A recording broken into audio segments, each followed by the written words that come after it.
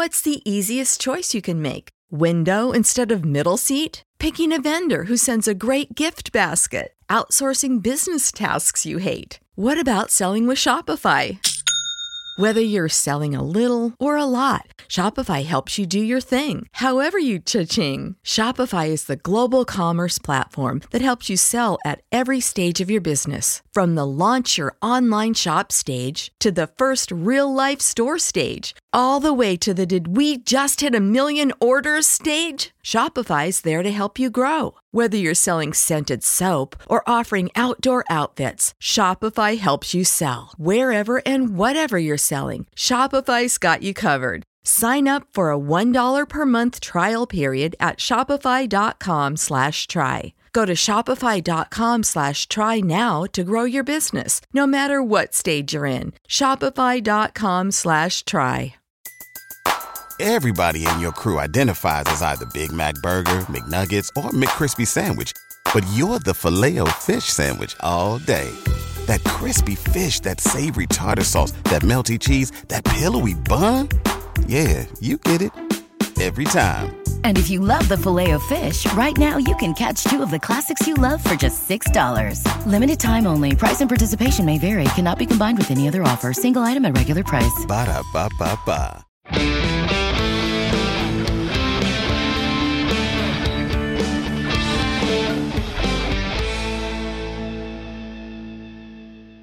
Hey everybody, it's Rob Benedict. And Richard Spade Jr. And we're talking about Supernatural Season 3, Episode 5, Bedtime Stories. All right, good night, Rob. Good night. Good night, Rich. You're going to read me a bedtime story, right? That's what this is all about? That's exactly right. Hey, first of all, something fun we've been seeing our members on Patreon do is they're scheduling watch-along screenings with each other on Discord so they can watch episodes together before the podcast comes out. Is that true? Hey, I'm just reading the facts. But yes. I'm literally a fax to your house by Steve. I'm literally just the reporter here. It's funny, like I'm the guy in the street and you're the guy at the studio. Is that true, Bob? I don't know, Steve. This lady in a raincoat says. So there's also been great conversation and fan theories about the Winchesters, especially after our appearances on the show. Wait a minute. Spoiler alert. Rob and Rich were on the show, on the Winchesters? Apparently. I mean, I know you were. The new hit series from the people who brought you Supernatural, I mean, Jensen Ackles and Daniil Ackles, with Robbie Thompson heading it up as showrunner. That's the Winchesters? And starring Richard Spade Jr., back again as the trickster. The one that airs on the CW? That's right. That just aired episode 8 2 days ago? That's right. Starring Richard Spade Jr. as the trickster. The one that people can watch on the CW app right now. That the Winchesters. That's Winchesters. Oh, man, that's great. So anyway, that's kind of fun that people have been watching this along with us and then also having conversation about the Winchesters. Yeah, and then my band, The Loud and Swain, was on this most recent episode. Wait, they're called The Loud and Swain? I didn't know there was an artitle. Yeah, they're called The Loud and Swain. We used to be But The Loud and Swain.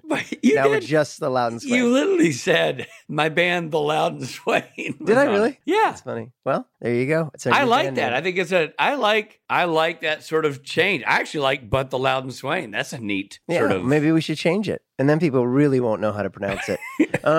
Anyway, so that was kind of fun to do. More on that later. Unless you have something else you want to say about that, Rich. You're being real quiet and kind of cagey about the whole thing. I just think it's so exciting to know that people can watch the Winchesters on the CW app and catch up on all their favorite shows like the Winchesters. Once a commercial star, always a commercial star.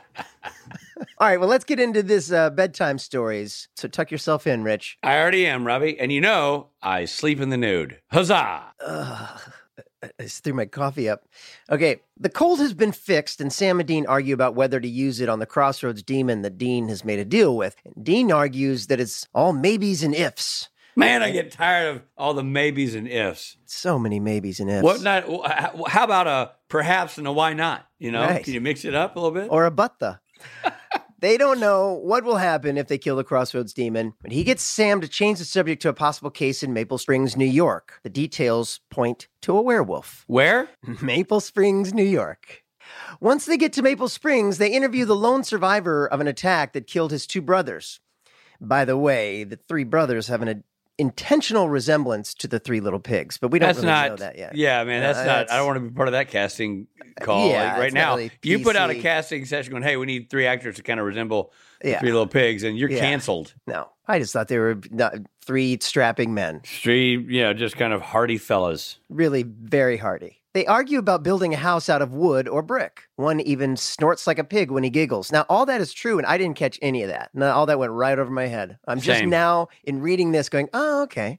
Well, I figured it out in they sort of referenced it in the episode, but at the Well, time, I figured out that the Three Little Pigs, and Dean kind of says, like, oh, yeah, they were kind of hefty guys, but I didn't realize there was a snort and a wood and brick thing. No, why is there a frog everywhere? That's the other question. Well, But, we guess find we'll out. Get to it. Yeah. Yeah. Soon after this, another grim crime occurs. A brother and sister get lost in the woods, and a kindly old woman invites them into her charming yet secluded home. Then she fattens them up with desserts and stabs them with a giant butcher knife. Sounds like a visit to the Spade House in Nashville. It sure does. The sister survives, and when questioned by Sam and Dean, reports a creepy kid standing in the window. The only difference is when you come to the Spade House in Los Angeles, you're sliced up by a machete. That's true. But otherwise, it's exactly the same. And also creepy kid count up by 1 with this episode, right?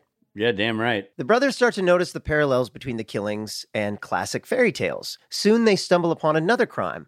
A woman has been handcuffed and beaten by her wicked stepmother. Oh. At the scene of the crime, Sam sees the creepy kid again and pursues her, but she disappears. Sam and Dean head to the children's hospital to look for the creepy kid. They don't find her, but discover that there is a woman there who has been in a coma since she was 8. Her father is a local doctor who reads Grimm's fairy tales to her by her bedside. She's in a coma because her stepmother was slowly poisoning her to keep her dependent. Living halfway between 2 worlds for so long, she's mastered the art of taking over other people's bodies and has been acting out the fairy tales to try and get attention. Boy, I mean, she could have just written a note on a chalkboard or something. Yeah, what right? happened to a little art? A little watercolor. Yeah. Sam confronts the doctor. Write a song, woman. I know, right? Sam, that's what I would have done. Sam confronts the doctor about this, and he admits he has seen his daughter's spirit too. Sam is able to act as a conduit, and the doctor is able to speak to the spirit of his daughter. She confirms she was poisoned. He accepts the truth. The woman's body dies, and the spirit is able to move on. Later, while alone, Sam summons the Crossroads demon. She says Dean's contract isn't up to her. There is a more powerful demon, her boss, that holds it. Sam shoots her with the Colt, perhaps eliminating his one lead to finding out who holds Dean's contract. I'll tell you who holds Dean's contract. Peter Roth, head of Warner Brothers, held that contract. That's right. He was the head of Warner Brothers at the time of this episode. So this episode, Rich, thoughts? Let's get to the portion of the program I call RRR. Rob and Rich Review. Thoughts? I mean, the idea was clever. Like the Three Little Pig thing we just talked about. Yeah. They sort of subtly put that in there. And then the frog, that we see this recurring frog, and we're like, what's up with the frog? And it turns out it's, if Dean were to kiss it, it would turn into the prince? I don't know. I don't know what the frog was about. The frog issue was never resolved, right? The Princess and the Frog is a fairy tale. But no, it never gets resolved, does it? No. Dean just says, I'm not kissing the frog. But if he would have, it would have turned into Prince. The star Prince. Yeah, exactly. But that's an expensive episode. Yeah. Dude, I don't know. And then I thought, kind of clever, the old lady in the woods, and she kills the dude and lets the young lady go. Creepy the way that she stabs them. Yeah, very, very She's just aggro.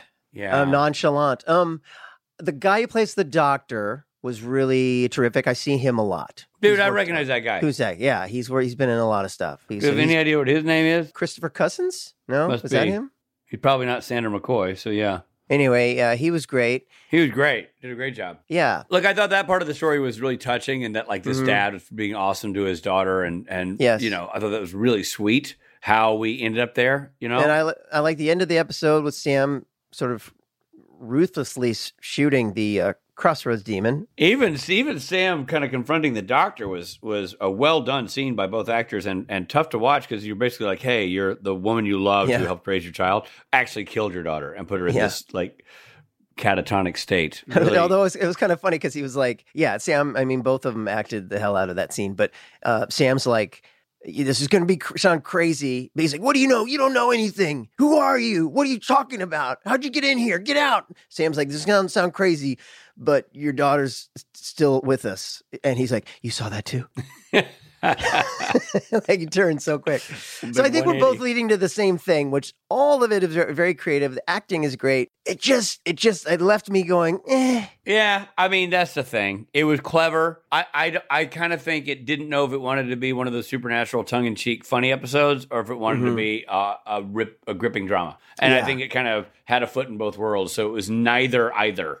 I think it would have worked better in season 1. The concept was very season 1 to me, the monster of the week kind of thing in this creative way. But we're kind of deep into this story now. You kind of want to find out more about the story of what is Dean going to die. You know what I mean? I was more intrigued by that last scene with Sam and the Crossroads Demon than I was by the meat and potatoes of the episode. So I'll go ahead and leap in here just so we can start the process, because we've loved so many that we rarely come off of our high watermarks. But I'm not giving this a Stapleton. I'm not even going to give this a full Rob Benedict. I'm going to give this this gets a Sam Elliott from me. He gets a nice, healthy mustache, looks good, but the rest is just not there. Okay. Yeah, no, I feel you. All right. Okay, so I'm going to give it the beard and chops with no chin beard that the keyboard player from the band on the Winchesters 2 days ago had. Tango. I saw him in the credits. Yeah. There's a musician named Tango. Okay. Yeah. So he gets the Tango. Uh-huh. If you haven't, if you don't have a visual reference to what Rob's talking about, go to your CW app. Check out the new show, The Winchesters. Episode 108 is just aired, and now it's available on your CW app. Watch the episode. You'll see the musical performer Rob is referring to. And if you want a shortcut, just go to my Instagram page, R.O. Benedict, at Instagram, and I posted a picture of that guy. I always think it's funny that your Instagram handle is Ro Benedict. I know. Which was honestly a typo when I first did it. I did it real quick. And I just didn't do the 2 B's. Rob you're Benedict. Okay, so we get 1 Tango and 1 Sam Elliott. Great. Love it. So our guest today is a name that we mention in every episode of our podcast. It's Tim Wynn. What? Yeah, he's worked as a composer in film, TV, and video games. His work has appeared in films such as Horrible Bosses 2 and Freaks. He's written the score for such hit game franchises as Warhammer, XCOM, Madden, Command & Conquer, Marvel's The Punisher, and most recently Marvel's Midnight Suns, which is also rich in my street name. He's provided music to over 80 episodes across all 15 seasons of Supernatural. Ladies and gentlemen. You can't have Winchesters without Wynn. Let's bring in Tim Wynn.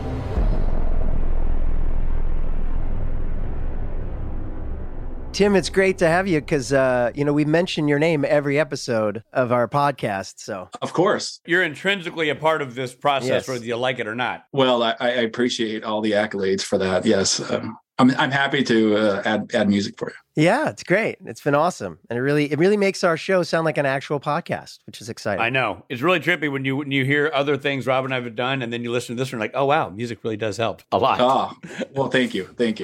And you are you zooming in from Los Angeles, California? Are you LA based? Yeah, LA based. Yeah. Nice. So let's get into it. So what was your role on the music team of Supernatural?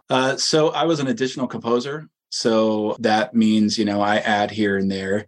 I think over 15 seasons when I was getting ready to go on the podcast, because I'm not always looking back. I don't know if you guys are the same way, always kind of looking forward. So someday I'll look back on my career and, total all up. But so over 15 seasons, I was able to write on over 90 episodes. Wow. And did you work with both of the composers? Mostly Chris. Uh-huh. Chris and I go way back, even with Eric Kripke. We all went to college together. Oh, really? Yeah. So we met back in those days. And that's USC, right? Yeah, USC. So we're talking about the episode Bedtime Stories. Yes. What about Bedtime Stories stands out to you as an episode from season 3 that means something to you? Well, I always had a soft spot in my heart of the episodes that kind of weren't following the script, and they were kind of unique and had kind of a twist to them. Mm-hmm. So for me, I just when I was looking at episodes in season 3, that one jumped out to me. Yeah. I just thought it was kind of unique and fun and silly in a way, but I like how it all incorporated the Brothers Grimm stories and how all the Supernatural episodes, for the most part,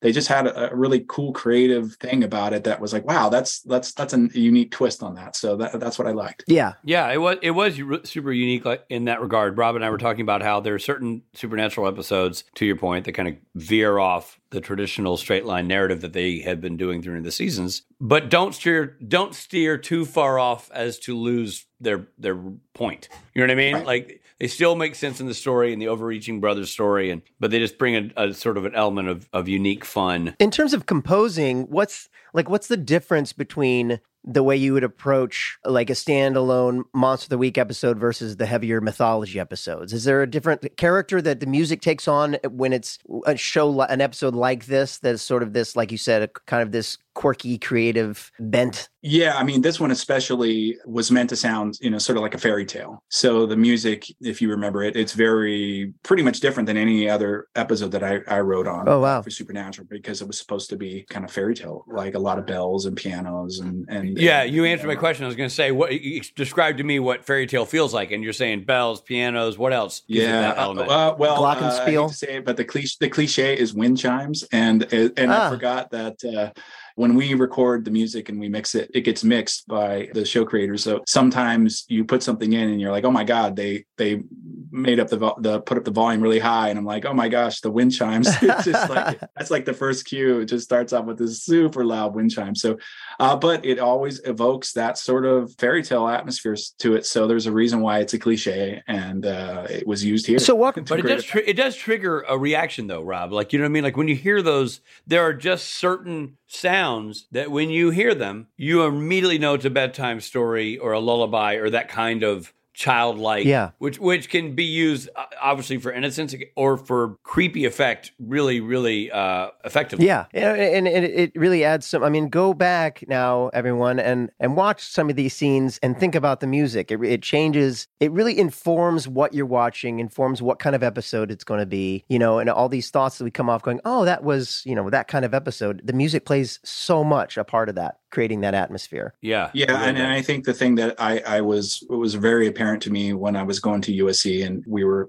in the film scoring part, and there'd be 13 episodes. And so we would score a scene a week, and then as students, and we'd all look at what we'd all done. And there's so many different ways that you could see how every twist and turn, and how somebody would use a different instrument here or a different note or something, and how it would really affect the dialogue, the acting, all these other things like that. So I feel like music really helps the story, and we're really telling you what to feel and helping you feel it. And so if there was a way to turn off the music and watch the scene at the same time, you would instantly see, or you would feel it more than hear it. I mean, I've had so many people come to me and say, well, I love the movie and it was so emotional and this and that. I don't know if I didn't think about your music or this or that, but you did. You subconsciously thought about it because you felt that emotion. So I'm telling you to cry. I'm telling you to be scared. I'm telling you to all of these things as the music. So, but it's, it's a collaborative effect. So it's like when the actors do a great job, it makes my job easier, and the scene, and if the script is great, so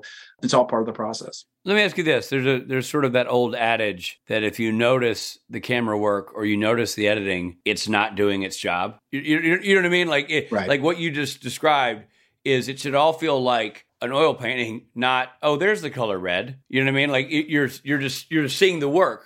You're not as. Do you think that music works in that same capacity? Yeah, 100%. I think the same thing. I mean, we talk about it all the time as composers, where if we get noticed, then 9 times out of 10 it would be a bad thing. So when I'll read a review of a film I work on, and or a TV show for that matter, and then they just talk about the emotion or this or that. They didn't mention the music, but they talk about how effective it was emotionally and stuff like that. So as long as I'm staying out of the headlines, I feel like I've done something right. So, yeah. I have a question that I never really knew the answer to. So when you said earlier that you hear the final mix and the wind chimes are up, and you're like, oh, wow, they really, focus on the wind chimes. When the composers turn in your product, do you give the sound mixers the stems? So yes. In other words, the different parts of what you recorded the music. So they actually remix your composition. In a way, for Supernatural, we only had 4 stems. So there's not too much that you can do with 4 stems. So 4 stereo stems. So that's 8 tracks in total. So it would be strings would be on one stem, or all the orchestra would be on one stem. The percussion would be on one stem.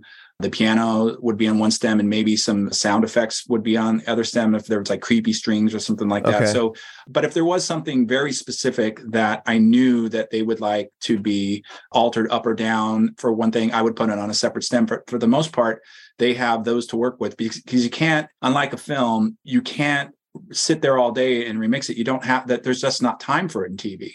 Right. I mean, the schedules are brutal. And so you have to kind of get it right as a composer right out of the gate. Right. And so that's why it's very important. And it's a great skill to learn that you have to be near perfect from day one. And I think what Chris and Jay both did on this show was really perfect from day one. I mean, It sounded from episode 1 to episode 15, 20, or whatever the last episode was. I mean, it had this consistency to it, and it was really great. And so for me, being just a part of it, it was an amazing experience. So.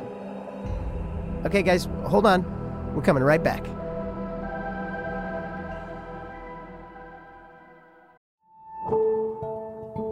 You can sense it calling out to you. New reality seeks you. Join the journey to save Anomaly. Place where sound is magic. The only way to enter the world is by looking inward. Along the way, you'll learn potions, chants, and enchantments that will help you both in that reality and yours.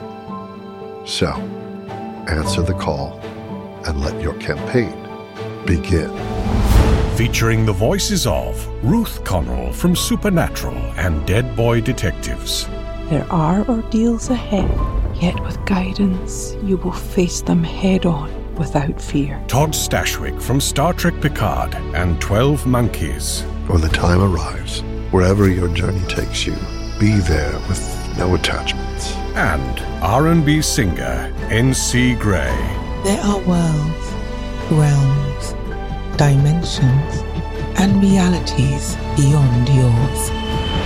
Anomaly is a role-playing meditation podcast that takes you into a world of magic and fantasy. You'll be invited to imagine yourself in scenarios such as learning to cast a tranquility spell or exploring a land vanquished by a dragon, but all connected by a shared mythology. The goal of guided fantasy role-playing meditations are to help you cultivate a sense of wonder, curiosity, balance, and joy in your inner world. Role-playing meditation is a form of escapism and relaxation, as well as a creative outlet for the imagination. The first campaign is an introduction to the world of Anomaly, its lands, magic, and secrets. In the 8 chapters, you'll stretch your imagination, learn to center yourself, offer forgiveness, find confidence, relieve stress, and stop racing thoughts. Your true self will emerge, allowing you to manage your goals and dreams without confusion, distrust, or self-doubt. You can find it on Spotify, Apple, and wherever you listen to podcasts. Or visit seekanomaly.com to learn more. Anomaly spelled with an I-E, not a Y. Seek Anomaly. Hear its magic.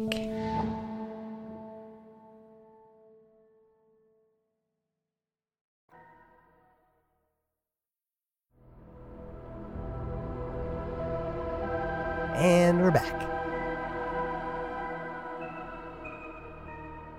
Let me ask you a question. Having gone out in the world and worked on other shows, my opinion on this is even broader than it had been when I was simply acting. But, you know, when you're looking at a show or a movie, but we'll talk about a show in this case, and you're thinking about you or thinking about where does music go? Sometimes the answer is there should be nothing here, right? Like sometimes you're like, this needs to be dry and we'll go without music. But at the end of the day, you have your opinion, but somebody else cutting the checks really decides these things. Do you ever find yourself lobbying for less or more and finding that to be a challenge? Not in sync? Yeah, a challenge. Yeah, I mean, absolutely. I mean, I like to say, and I think I heard it, one of our instructors, Elmer Bernstein at USC, I think he mentioned that silence is its own music.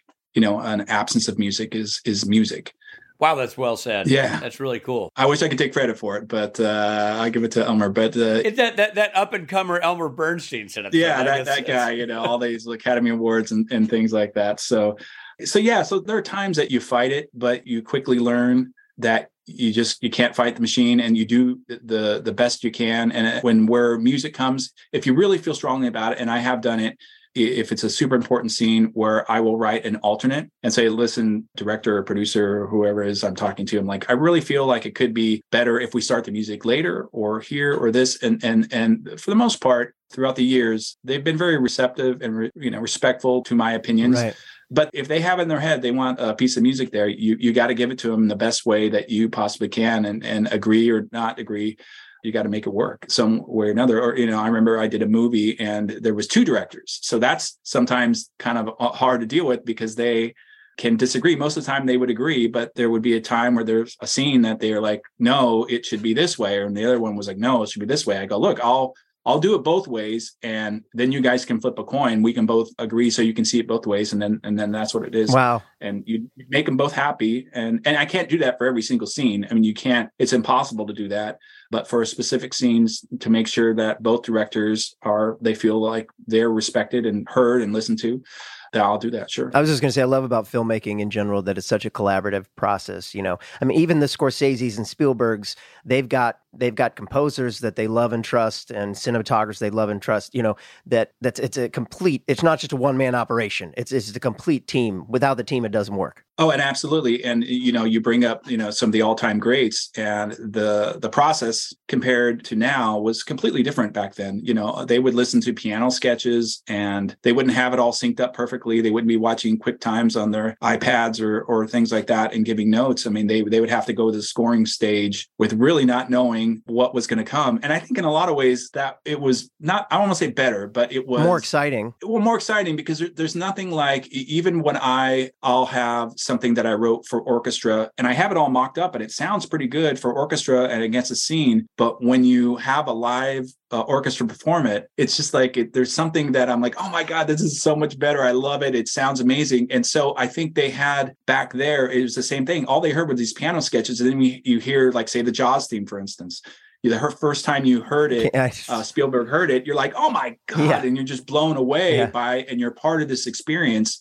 So it was a better process in some way. It was more difficult and more costly, I'm sure, but it was something about it that the collaborative effort with the orchestra is also an entity, because we don't always think about the musicians that perform, the string players and string players. They add so much, and you want them to be able to have their voice as well. And so that's part of the process that we don't have anymore because there are so many cooks in the kitchen, and there's not as much trust as like, hey, trust me, when we get to the scoring stage, you're gonna love it. I mean, if you have to have a really good situation with your directors and producers and composers, because it's kind of like the same thing. It's like, all right, let's not have a table read. Before the episode, they're like, hey, don't worry, I've got this. I mean, that's not really how it works anymore. Right. So, well, that used to be cinematography too. There were no monitors. Right. Like directors would describe the scene to the cinematographer. He'd be watching it through an eyepiece, and that's it, man, because there was no way to watch it on an external monitor. Mm-hmm. You're watching it be shot, and that's why they were called dailies, because you'd see them later that day or the next day or whatever. Yeah, no, absolutely. And sketching and everything that goes into the process is really, like every frame is planned out so specifically. So sometimes movies or TV shows can feel, mostly movies, because they have the time to kind of do that effort. Sometimes it can feel a little less lively than maybe the old films and shows and things like that, in my opinion, maybe. Right. So just because everything was planned out, and then it just like look at the Star Wars, like the original Star Wars versus the remakes that, George Lucas did. And it had a different quality to it. It wasn't, I don't want to say it was worse, but it just didn't have like a spontaneity to it or something to it. So right.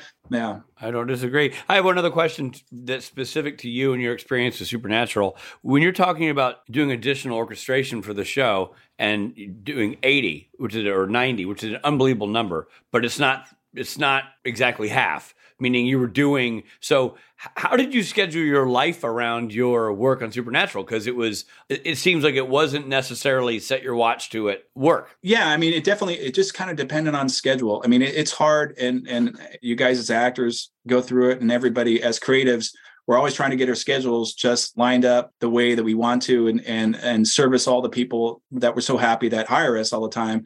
So there's times that I couldn't work on Supernatural. And so that's been on through the years. So it just depends on your schedule. Like how much can I bear? Because you want a good work-life balance. And starting back when Chris asked me to be part of the mix, I didn't know it was going to go for 15 seasons. And we had no idea. It's kind of, it's just like, oh, okay, well, we'll see how long it goes.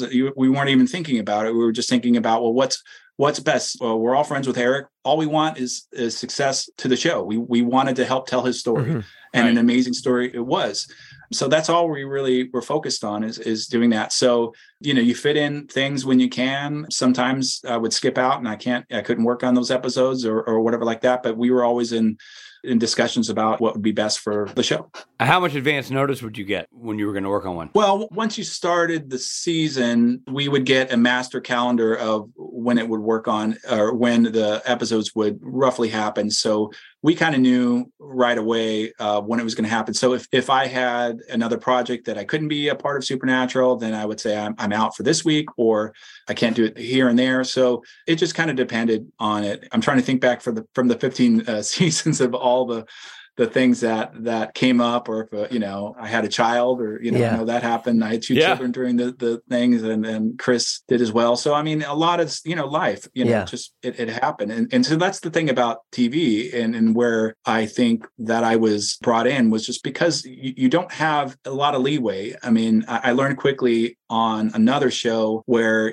you can write good music, you can write bad music, but you have to write music. There's no time for writer's block. There's no time for anything like that. And there would be an occasion where I would write something that I wasn't necessarily proud of. And I was like, well, I only had very short time to work on it, but I had to turn it in so the executive could look at it. Right. And there's sometimes the cues that I took the least amount of time on, I would get the notes back where, oh my God, this is the best cue you've ever written in your life. And it's amazing and what have you. So you sometimes you just have to put it all in perspective, and some ideas are good and bad. And you got to know which is the good ones and bad ones. And when it comes to writer's block in TV, you don't really have time for it. So it's easier to adjust a bad cue than it is to just stare at a blank page and go, I don't know what I'm going to write. You can't. You have to write it. And if it's terrible, come back to it later the day, and you're like, oh, okay, I understand, with a fresh sort of voice to it, or the next day, and then adjust it accordingly. It's much easier that way. With this episode, with Bedtime Stories, there's a shift. At the end, there's a scene where Sam's with the Crossroads demon. Yes. And that's obviously a different thing than the fairy tales that we've been watching. Is there... creatively, do you go, okay, this is a gear shift here, so it's going to be a completely different kind of music in this scene than we've been doing the rest of the episode? Yeah, absolutely. I mean, I think the episode, the fairy tale stuff, they ended, as soon as the little girl died. Right. That was almost like all right, let's pause before the break, and then, have a coda at the end with the demon, and then the demon music was all, so much different. That was more of the story arc that goes throughout season 3, sort of stuff like that. So yeah, absolutely. It's just a total switch. Which is such a cue to the viewer's brain really going like, oh, okay, so this is the through line. You know what I mean? It really, it cues the audience's brain and makes you go, oh, okay, this is what I'm watching here story-wise. It adds so much. Yeah. I mean, it's really amazing. Yeah. No, thank you. No, it's, we were so happy. We loved there's an ethnic instrument we use called a duduk to it. And it has like this quality of spiritual sort of evil-y sort of quality to it. And that's playing through it. And the great Chris Bleth played on that for duduk. And wow. He did an amazing job. And it really, I think it helped tell the stories of the demons and hell and things like that. So. That's awesome. How do you spell that? Duduk? Duduk is Dudek. Okay. I got to look that up. Never heard of that instrument. Yeah. It's Passion of the Christ. It was in that movie. I mean, there's a lot of different movies, but once you hear it, you can't unhear it. Huh. Wow. You'll start to, and that's the thing. I think that I don't know how you guys are when you're watching other film and TV shows, is it's hard for us not to always be working. Right. And so when I'm watching a movie, I'm always thinking about the score. I'm thinking about this, I'm thinking about that. And so I always feel like I'm working. So it's the same thing with instruments, things like that. So it's like, we never have a day off. Yeah. If you're always watching your shows, if you're always doing that, you can't relax. So it's like, you got to do something totally, totally different at the end of the day to kind of like just clear your mind. Yeah. Enter ice fishing. I know what you mean. Tim, thank you so much for being a part of the show. I mean, you're a part of the show every single week because you're our composer for Supernatural Then and Now, but also, gosh, an integral part of Supernatural for its 15-year run, man. Thank you for coming in and bringing your stories and personality to our podcast. Yeah, thanks, guys. I really appreciate it. Thanks, Tim Wynn. Absolutely. Appreciate you. This is Jared Padalecki stopping in to say hi and let you know that we've got to take a quick break.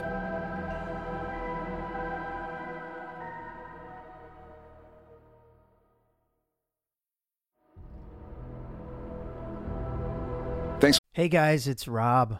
So check this out. I'm very pleased to announce that we have a new super sponsor. That's right, Marvel Strike Force. So Marvel, the one and only Marvel, has a mobile game, and it's a comic book fan's dream. Marvel Strike Force it's a mobile squad RPG that allows you to battle with your favorite team of superheroes and supervillains in a fight to save the universe against threats like Dr. Doom and Apocalypse. So your goal is to power up your favorite characters, and you complete missions, and then you unlock fun stuff like gear and other resources, and then you beat other players in a PvP, player versus player mode, such as Alliance War or Real Time Arena. So as I record this, they're enjoying their 6-year anniversary. So you know what that means? Free stuff. Free stuff just for signing up via the unique link in the description. So the anniversary consists of weekly events and bonuses. And if you complete each event, you can receive special rewards and skins. So make sure you log in every day, each week. You take advantage of all the new characters that are being released specifically for this event. This will be Marvel Strike Force's most generous event to date, so don't miss out. We've received a unique promo code for every new user, so please follow our link in the description and use the promo code MAXPOOL. That's MAXPOOL. All right. Thanks once again to Marvel Strike Force for sponsoring this episode. Listening. Now, back to the episode. Ladies and gentlemen, we have a brand new segment to premiere for you all, and this could be a home run or it could be a strikeout. We don't know, but we're going to give it a go. We call it Stand Theater. All right, Rich, why don't you tell the people what this is going to be? This is an actual scene from Supernatural. Mm-hmm. Dialogue as written by a professional writer, word for word as spoken by Jared Padalecki as Sam Winchester, Jensen Ackles as Dean Winchester. Only now the roles are being played by two different performers. Rob Benedict in the role of Dean and Richard Speight in the role of Sam. Now, this doesn't mean that Rob Benedict has to do his spot-on Jensen imitation. It means I'm doing the Rob Benedict interpretation of whatever comes to mind, whatever buddy. comes to mind. And then the only reason that he's cast as Sam is because he's taller than me. Exactly, and I have long flowing hair. True. And is this episode from Bedtime Stories? It's the very episode we are reviewing. Okay. It takes place in the old lady's home. It's a scene in the old lady's home. Now listen, Trey Booty's going to put a lot of cool ambient sound right now, and maybe in some footsteps. Sorry, Trey, it's made your job harder. It's going to be like you're listening to a sound clip from Supernatural. Ladies and gentlemen, I give you the very first segment. Yes. Of Supernatural Then and Now Theater. Fade in, interior, old lady's home, day. Yeah, it's going nuts. When I went over here by the window, there's definitely a spirit here. Yeah, who stood outside the crime scene and watched. Looks like. What the hell do you make of that? Actually, I do have a theory. Sort of. Hit me. Well, thinking about fairy tales. Oh, that's nice. You think about fairy tales often? No, Dean. I'm talking about the murders. A guy and a girl hiking to the woods. An old lady tries to eat them. That's Hansel and Gretel. And then we got three brothers arguing how to build houses. Attacked by a big bad wolf. Ah, the three little pigs. Yeah. Actually, those guys were a little chubby. Well, wait. I thought those things ended with everybody living happily ever after. No, not the originals. See, the Grimm Brothers stuff was kind of the folklore of its day.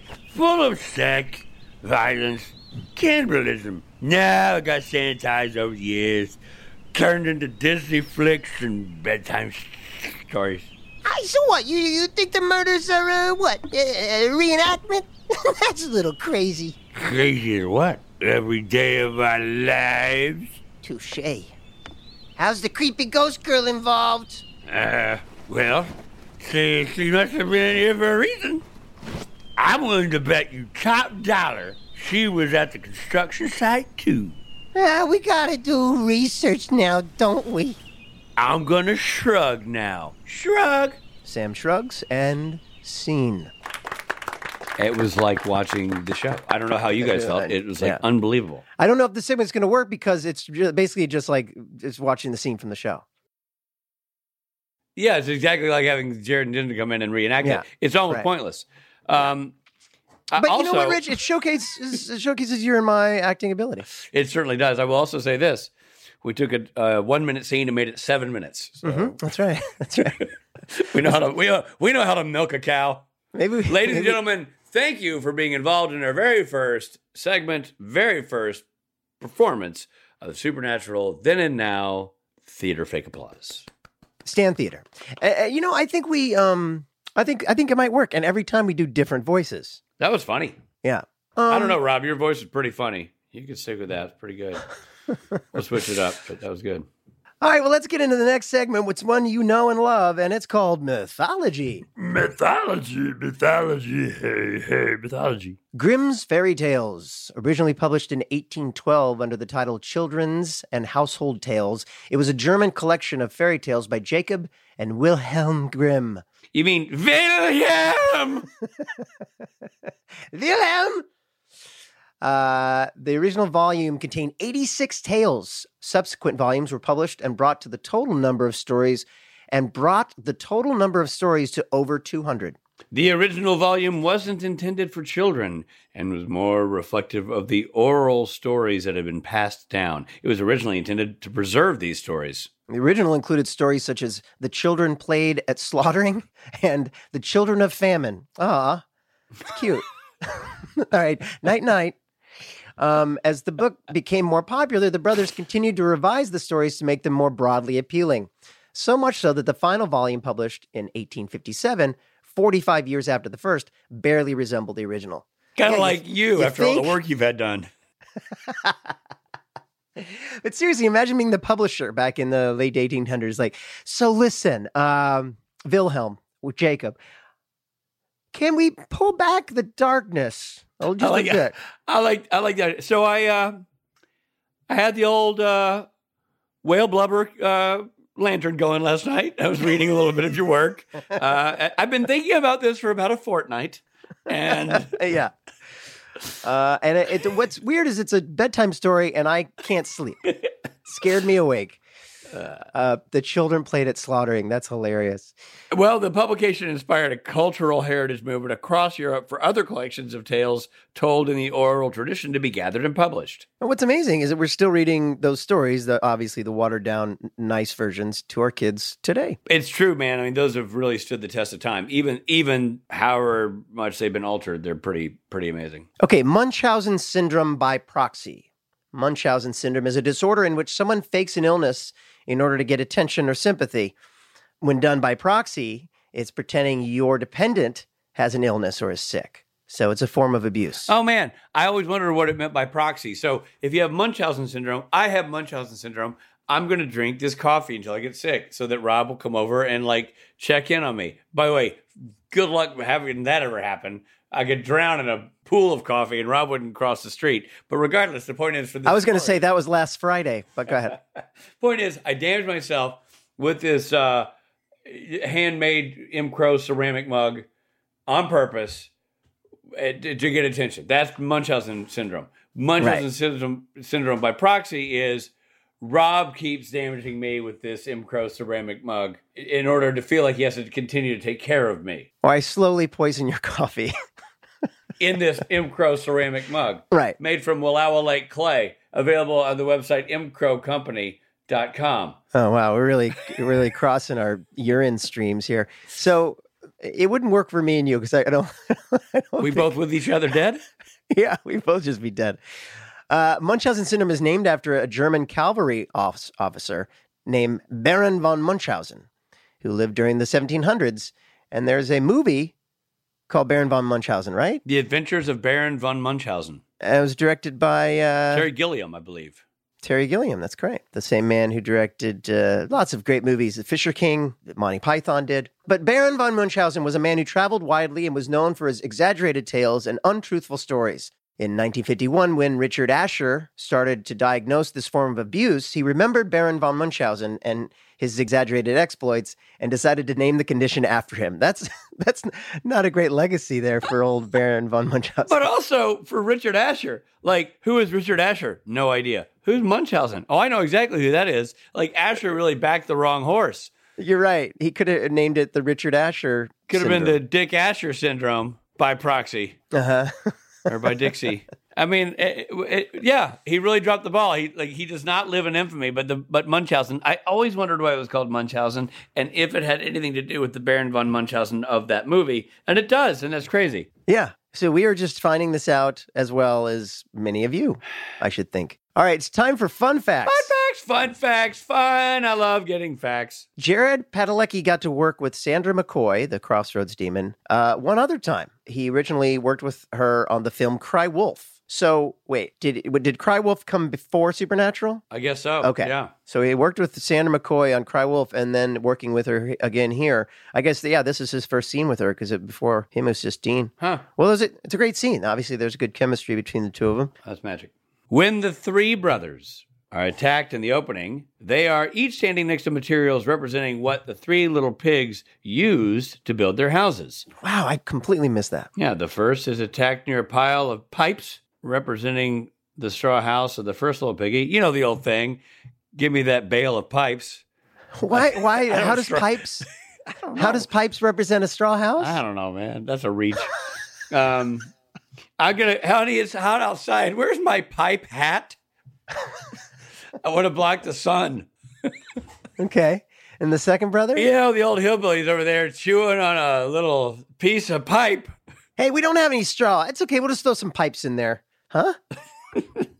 Okay. The second brother is near a wood structure representing the wooden house of the second little piggy. That makes sense. Yeah. And the third brother has to go to the bathroom, and he's going wee, wee, wee. So when he goes to take a tinkle, he's going wee, wee, wee. All the way home.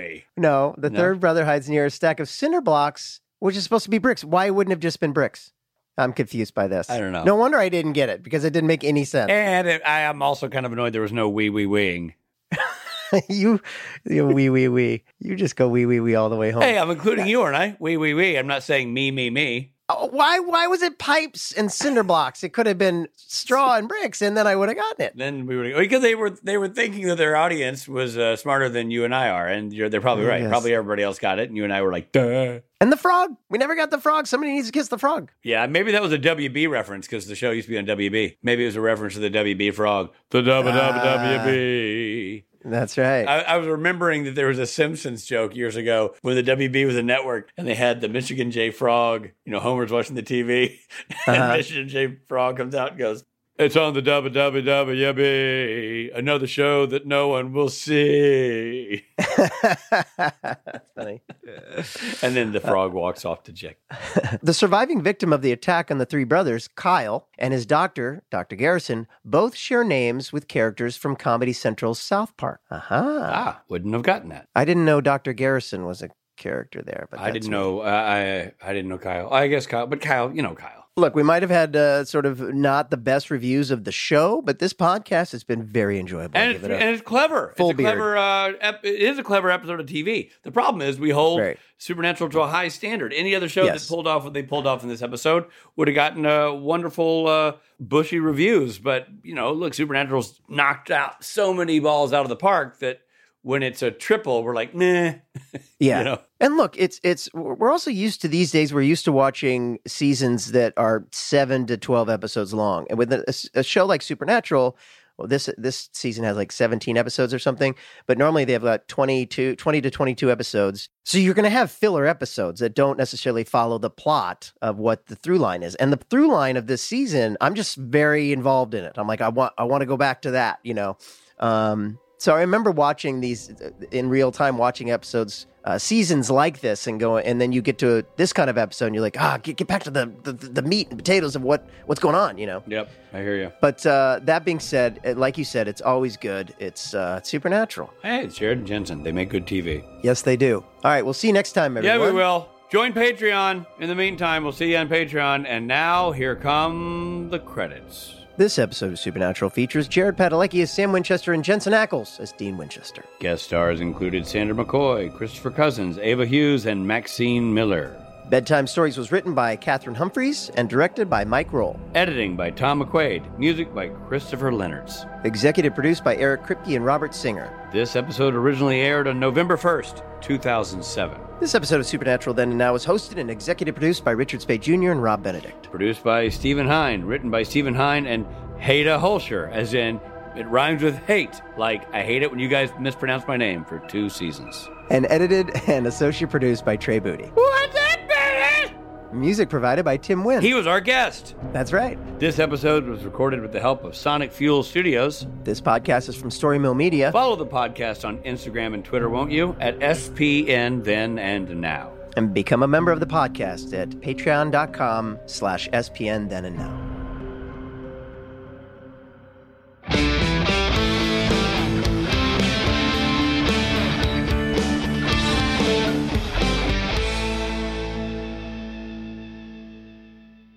By the way, do you notice what producer Steve did there? He said, another grim crime. Yeah. She confirms she was poisoned. She was poisoned. She confirms she was poisoned. He accepts the truth. She was poisoned by an Italian. She wasn't poisoned. She was poisoned. Story Mill Media.